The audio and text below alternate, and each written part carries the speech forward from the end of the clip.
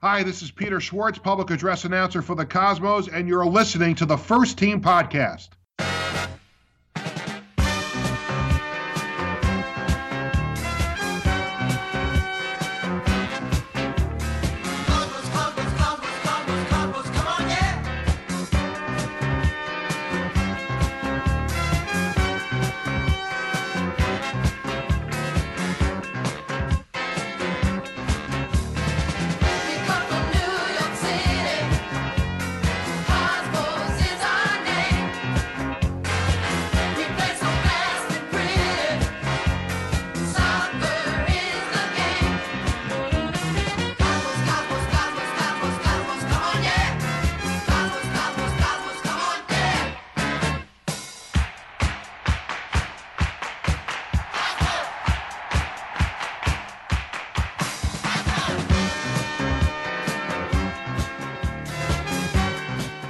Hello, Cosmos Country. On this week's episode, I will review the Cosmos 4-0 victory over Boston City FC.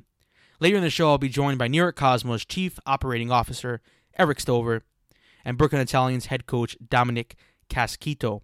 So let's kick off the show by reviewing Cosmos B 4-0 victory over Boston City FC in their first match in the National Premier Soccer League. In the 7th minute, Cosmos B took a short corner. Penzini tapped in a simple finish from Joe Sanchez's low cross. 1-0 Cosmos B.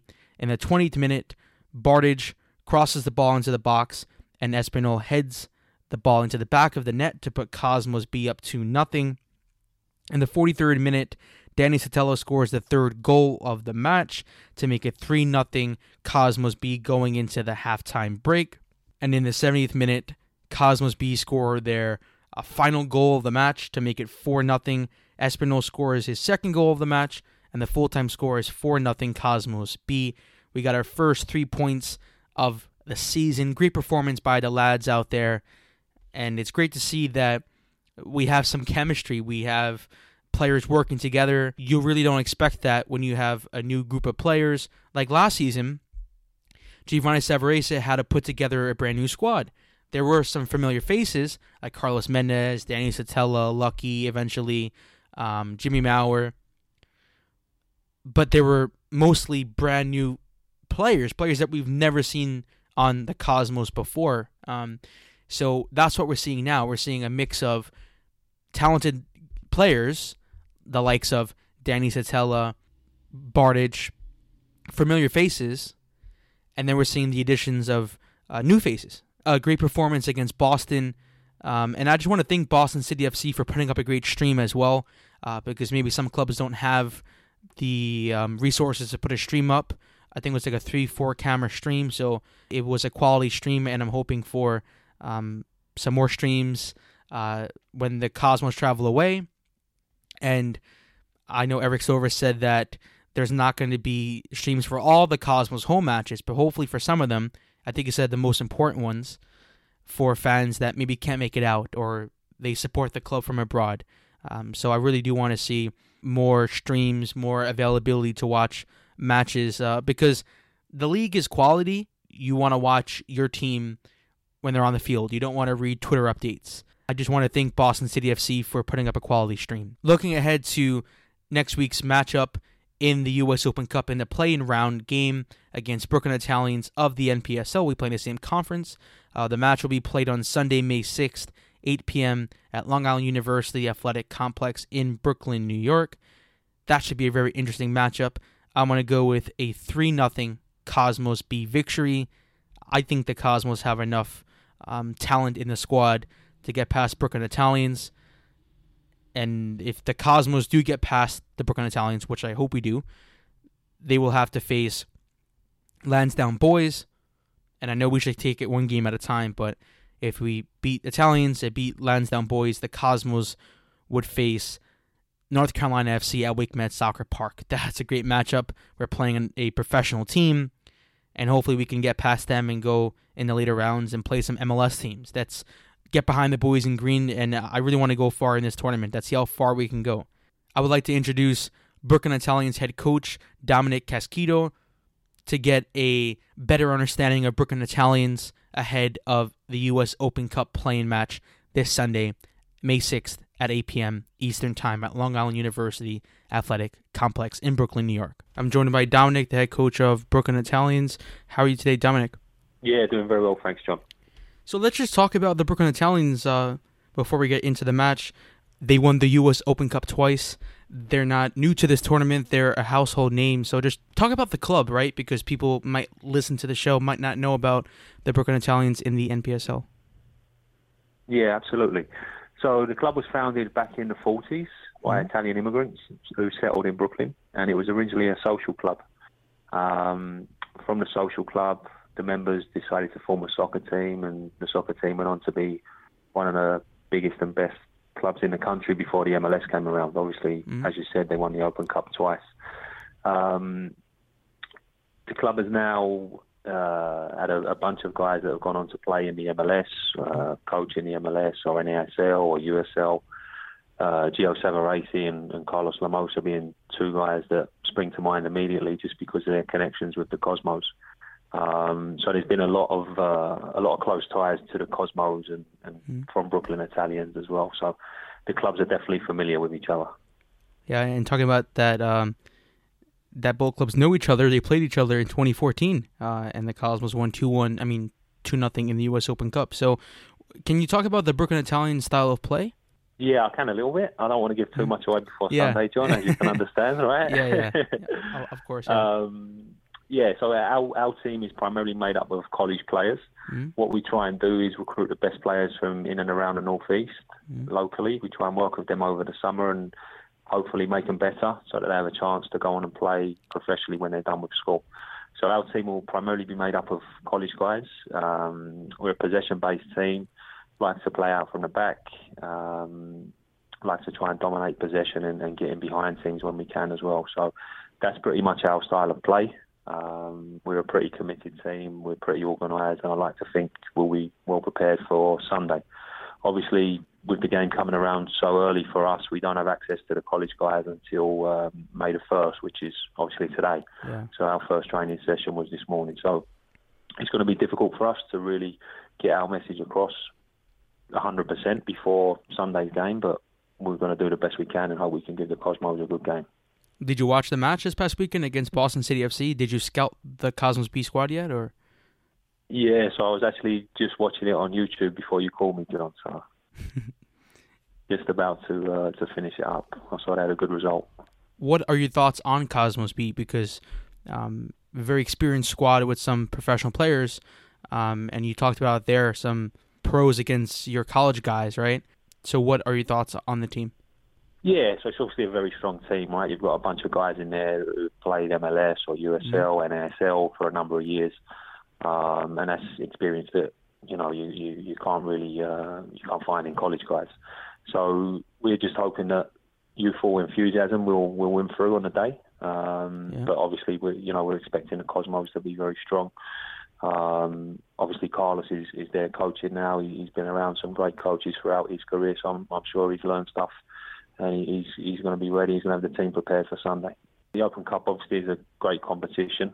It's rare to find, especially in this country, that the amateur teams like ourselves get an opportunity to play against guys like the Cosmos and potentially play against MLS teams, right? And that's really the beauty of sport, is you get to play and compete on a level playing field, no matter what the salary difference or quality difference in a competition like that. So that's the beauty of the Open Cup. Obviously, I know there were some problems for the Cosmos getting into the tournament, but I'm glad US Soccer rectified that problem and allowed them to compete. Yeah, for sure. And you're really touching on there. Imagine if we had Pro Rel, right? Imagine if Brooklyn Italians can work their way up and face the big boys one day. Yeah, that'd be great. I think that's a conversation that will probably take up the rest of your podcast. So. Thanks to Dominic for coming on the show. I really appreciate it. I just want to touch on the last topic on this week's episode, and then we will hear from Eric Stover later in the show. Monday morning, there were multiple articles explaining Rocco Commisso's willingness to personally invest $250 million to grow independent professional soccer in exchange for the United States taking steps to protect his investment by providing a 10-year compliance runway for his league and strengthening his internal governance standards. Rocco Commisso exchanged emails from April 13th, 2018 to April 29th, 2018 with U.S. Soccer, with the likes of Carlos Cordero and the CEO of the federation, Dan Flynn. Throughout these letters, Rocco wants to set up a sit-down meeting with U.S. Soccer President Carlos Cordero to discuss in more detail his plan for independent soccer. Cordero is currently traveling the world in support of the United bid, and he won't return. He won't be able to come back and sit down with Rocco until the vote takes place. Don't get me wrong, the World Cup would be great to host in 2026 in this beautiful country, but I feel the domestic game is more important. In other countries, if someone was offering this much money, everyone would stop and listen. But in U.S. soccer, it's just another day. Ricardo Silva offered $4 billion for promotion and relegation. And on Monday, Rocco revealed how he wants to change U.S. soccer. Now the ball is in their court. I would like to introduce Eric Stover, Cosmos Chief Operating Officer, COO, on the show to give more details on this announcement, on these emails going back and forth. And I really want Cosmos Country, I want your opinion on this. What do you feel about it? You could send your thoughts on Twitter, on Facebook at First Team Pod. You can send in via email as well at firstteampod@gmail.com. That is firstteampod@gmail.com. And I will read out your thoughts on next week's episode. So let's hear from Eric Stover. Let's see what he has to say, and then we can have a discussion. We can have a debate on social media and via email. I'm joined by Eric Stover. How are you today, Eric? Very good. Thanks for having me. I'm glad to have you on the show. So Rocco, he wants to start out with 10 teams and a 10-year pathway to comply. Are there any details on the league that you can share? Well, I think it's very early, and I know people are hungry for details. And Rocco was on a show, I guess, where he was pressed, or maybe it was in one of the articles on, how many teams and what's it going to look like. I don't think we know for sure whether it's 8, 10, 12, how long it'll take to get to 20 or anything like that. What I think he's really talking about is putting his money where his mouth is, that he will fund the Cosmos and help fund other teams. Using his influence with the banking industry, friends of his that have money, people we already know in the soccer world, and galvanize the group of people that are looking for, I think a lot of people would define as independent soccer, whatever you want to call it. If it's the NASL, and the NASL is obviously going to continue with its lawsuits, whatever it is, it's an idea of getting some good governance fixes with U.S. soccer and having a sustainable model, a model where you don't struggle with what we did in the NASL the last 5 years, where either teams are poached or expansion markets are poached, or the instability that's created through sanctioning questions turns investors away. That's not good for anybody, whatever the league is called. Whatever, if it's an existing league, none of that is good for the sport. None of it's good for players, for employees, for fans. So what he's really suggesting is fix these common sense, good governance issues that are out there that I think any objective person that understands how federations and government agencies should be policing, for lack of a better word, the people that they work with. In exchange for that, he will commit $250 million of his own money, help raise another $250 million or more to run a league that with 10 years runway is something that we can all be proud of 10 years down the road. It's created more jobs for players, for coaches, for staff. It helps the American player get better, put more American players to work in a daily competition, and then ideally that trickles up and helps the national team get better. So when you talk about independent soccer, right, we're talking about one league, this new league, what a 10-year runaway. A lot of people want pro rel, so I'm guessing down the line with this working with some other structure, or? Yeah, it starts to get thorny with the pro rel issue. If you look at Rocco's first letter, he doesn't call out for pro rel specifically. It's not one of his requirements. The bullet points that are there, I think, are all really good points that need to be addressed. That the men's and women's national team rights should be maximized for their value for the federation as a whole. It would be better for all of soccer in the United States to have a pyramid that makes sense, and for television properties to be of interest throughout the pyramid. And that doesn't mean every single second division game is on national television. That means that it doesn't cost second division teams to broadcast their games. And right now, that is 100% the case for everybody involved. And there's not a path forward where TV becomes revenue generating. And that's largely because of the deals that MLS has and U.S. Soccer has, and the stranglehold that they have on those rights and who their partners are. And I think you can look at TV in England as one example, where the Premier League clearly is the elephant in the room, but they also recognize that there's got to be money that trickles down to second, third, fourth division, because that's ultimately where they get their players from. That's ultimately where the base of the pyramid rests and the popularity of the sport generates. So really what everything he's talking about is those foundational issues. Yeah, talking about TV, I think the USL, they charge their team like a TV fee or something like that. Yeah, TV is expensive, and people don't realize this. I got into a debate on Twitter a few months ago talking about how the men's, in my opinion, and the people I've talked to in the television industry would say that the men's and women's TV rights for the national teams are worth more than U.S. Soccer is getting right now. Wow. And that overall deal, that $80 to $90 million deal for that bundled package with MLS, men's and women's national teams, is a disproportionate amount of that revenue is going to MLS. And someone responded that, well, they're getting hundreds of MLS games every year. And what that fails to recognize is now those networks have to pay to produce those games.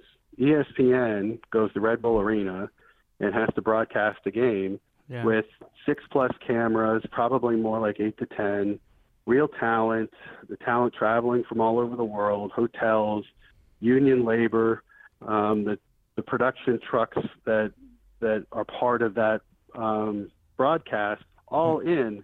That's, at least when I was at Red Bull, that was at least $40,000 a game. Yeah, and it's probably more than that now. And so if you add that up across the country, obviously some markets are cheaper than others. It's a huge nut for the broadcasters to cover. So you can talk about they get 200 games or 100 games, whatever the number is. There's an enormous cost that comes with it. And then if that cost doesn't get backed up by ratings and revenue that can be generated either through subscribers or sponsors, then it ceases to be worth your investment. And that's, it's a big issue that I think requires greater cooperation across all the levels of soccer, not to mention the fact that there's a lot of cord cutting going on, and most sports are heading towards on-demand platforms where the number of viewers is going to determine the value, and it's not going to be subscriber-based because everybody has to have ESPN, ESPN2, ESPN News. So these are very critical issues, I think, for the sport of soccer in this country, especially considering where the stranglehold that the Premier League and some of the other big clubs like Real Madrid and Barcelona have on soccer fans in the United States. I think the vast majority of soccer fans are following those leagues and not our domestic clubs. So these are things that we all should be talking about, and I think that's really what Rocco is getting to. Is we need to strengthen the foundation at the grassroots level, D3, D2, D1, and there has to be a system that is more open and more fair. Whether that includes promotion relegation next year or in 5 years, it's not as critical. It's important, very important, but not as critical as some of these other issues that I've been talking about. So how will the money be spent in the new league? Well, it depends. From market to market, it's going to be unique. And, you cover the Cosmos and you go to the games, and you know that our biggest issue over the last 5-6 years has been the stadium. Yeah. Whether it's Hofstra, MCU Park, trying to build a state-of-the-art stadium. That's been our greatest opportunity and our biggest challenge. And so here in New York, maybe it's a renovated stadium or a modular stadium in the right location that helps solve that problem, gives us control over our dates and our revenue streams. So in New York, that's one set of issues. If you look at other markets, it might be that it's a good market and it's supported very strongly on the grassroots, but the principal owner needs some financial support in the short term to help attract more local investors. So very similar to not Kraft, because he only owned the one team, but what Anschutz and Hunt did in MLS, where they took control of other teams, and as Houston became more interesting, they were able to sell Houston off. Same thing needs to happen to help strengthen lower division soccer in the United States. There are a lot of markets in this country that would support it, but not only do you need investors locally, but they need to know that in 5 years down the road, their league's still going to exist, and that the money they've invested, if they haven't made a profit, hasn't been wasted because their league's about to fold. And those are the critical issues that Rocco's talking about. And like I said, it's going to depend on each individual market how the money would get spent. But if you start talking about modular stadiums, you can get those done for a few $1 million. And if you're running a team and the operating cost is somewhere between $5 and $10 million a year, and you can possibly generate revenue that meets that, now you start having stability, that you're not losing money every year, that ticket sales and local sponsorships are just about covering your operating costs. And you can diversify your interests, whether it's a mixed-use development, a training complex, whatever it might be in the individual markets. Those are the things that will help stabilize second division soccer and create more opportunities for everybody. Has there been any dialogue once the letters were made public? Do you mean between U.S. Soccer and Rocco? Yes, sir. To my knowledge, no, but this is all very new. I think it's important for both sides to sit down in a room. There seems to be willingness in the way some of the letters were written to meet. Hopefully there'll be a conversation soon and we could start a dialogue, because I know Rocco's very serious about this. I think he went into owning the Cosmos not fully aware of how soccer is structured and functions in the United States, and he's learned a lot over the last year and a half. He has the resources to want to try to fix things. I don't see this at all about trying to raise money. In fact, and it's not at all about trying to circumvent the process and get to first division, because doing what he's proposing and what he's already spent costs more than what it would cost to either buy an existing MLS team or to build in an expansion market. So I think he's coming at it with all the best intentions. And A lot of people don't understand that, or they don't want to understand it. But really, at the end of the day, it's about having the best possible soccer in the United States, and he's the type of person that can help make those changes. I hope they do sit down with Rocco, but if they don't, what's plan B, or is there a plan B? Again, it's early days, so it's hard to speculate on what tomorrow is going to bring. He hasn't ruled out the potential of doing it outside of the sanctioning structure of U.S. soccer. I think it's everybody's great intention to do it within the structure, because it answers a lot of questions. If you're in a sanctioned league and you're part of a long-term plan, then investors are going to feel better about their investment. They're going to feel better about investing in market A, market B, market C, whatever it might be. If you're in what some people might call a rogue league, that's a hard question to answer. Why aren't you sanctioned? Well, you don't have a good answer. And that's going to put doubt in people's minds, or it might. What are players going to say? If you're a young superstar player, loads of potential, 17, 18 years old, are you going to sign with a league that's outside of a system that maybe you won't get a fair chance for your national team, whether it's the United States or El Salvador or elsewhere? So that nobody's done this before, so you don't know. And so going with a completely, totally independent league brings a whole new set of challenges that don't already exist. And I think in everybody's mind, it's easier and better for all parties involved if we can find a way to work together. Yeah, for sure. So this last question here, Eric, what concrete steps or assurances could U.S. Soccer Federation perform that might change how Rocco's concerned over his business plans, leaks, and move the process forward? Well, I think it's those bullet points in the letter. So I don't have it in front of me, so I apologize. I'll try to do it off of memory. But it's all good, yeah. The conflict of interest, I think, is pretty clear between Soccer United marketing and U.S. Soccer. Carlos Cordero said that himself in writing to, I think it was ESPN. It may have been Sports Illustrated, I'm not sure. But he has said that himself. And so those rights should be publicly bid, and those bids should be open for scrutiny, and they should, for the most part, go to the highest bidder. In that, you have to have an ability to execute the bid, but that the highest amount of revenue comes into U.S. Soccer, so that money can fund so many things within the federation.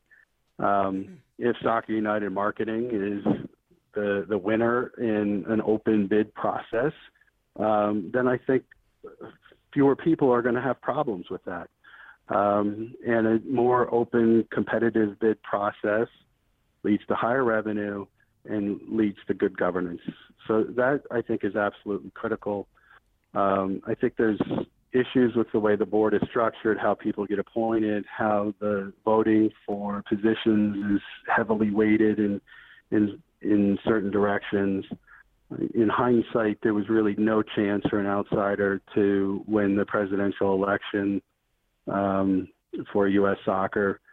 You needed to get something like 51% of or 50% plus one out of 70-75% available delegates, and that's really hard for an outsider to do.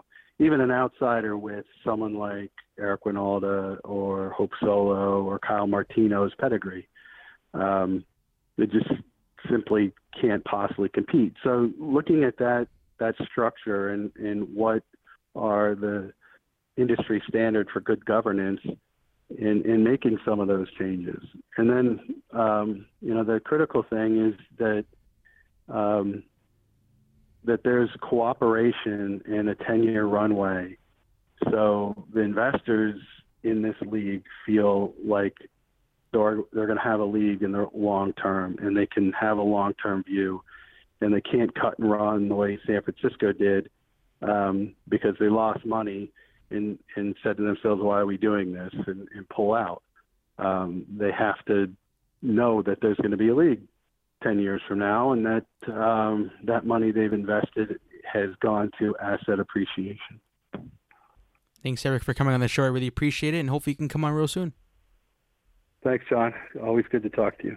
Thanks for tuning into this week's show. I really appreciate it. I'd like to personally thank New York Cosmos Chief Operating Officer Eric Stover and Brooklyn Italians head coach Dominic Casquito for coming on this week's show. Hopefully we can have you guys on real soon. I would like to wish best of luck to the boys in green at Cosmos B this Sunday.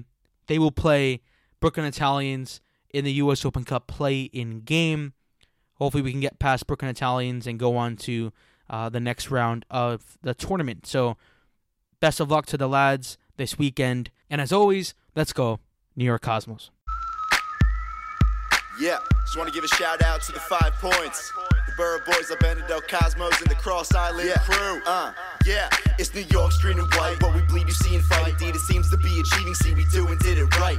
Cosmo country loving, we above them, I'm just saying. All those lovely somethings come and see it in our playing. The fact of it is, the rap from kid attacks, passion, bliss. Reacts, tap, we win. So fast, we're racking them in. Whether it's tagging the wing, holding back to the through the mid, cutting the seams, it seems we see anything to be. We got a ball and a dream. Got a ball and a dream, we do. I'm new, it's true, fancy crew. Down for you, no doubt they do. Surrounding you with bad reviews, like shouting cues aloud to you. Without them dudes, around my crews, I'm tracking that's no excuse. Each session a lesson, it's not about profession. The work's the test and F's connected like a method. Not breathless after training, something's gotta be corrected. Rushing and acceleration at the start's most suggested. Infected with greatness, potential is spacious. Out the world, just face it, the work becomes contagious. Some may say we made it, but now we've just begun. Sorry if you hate it, because I can tell you that I'm far from done.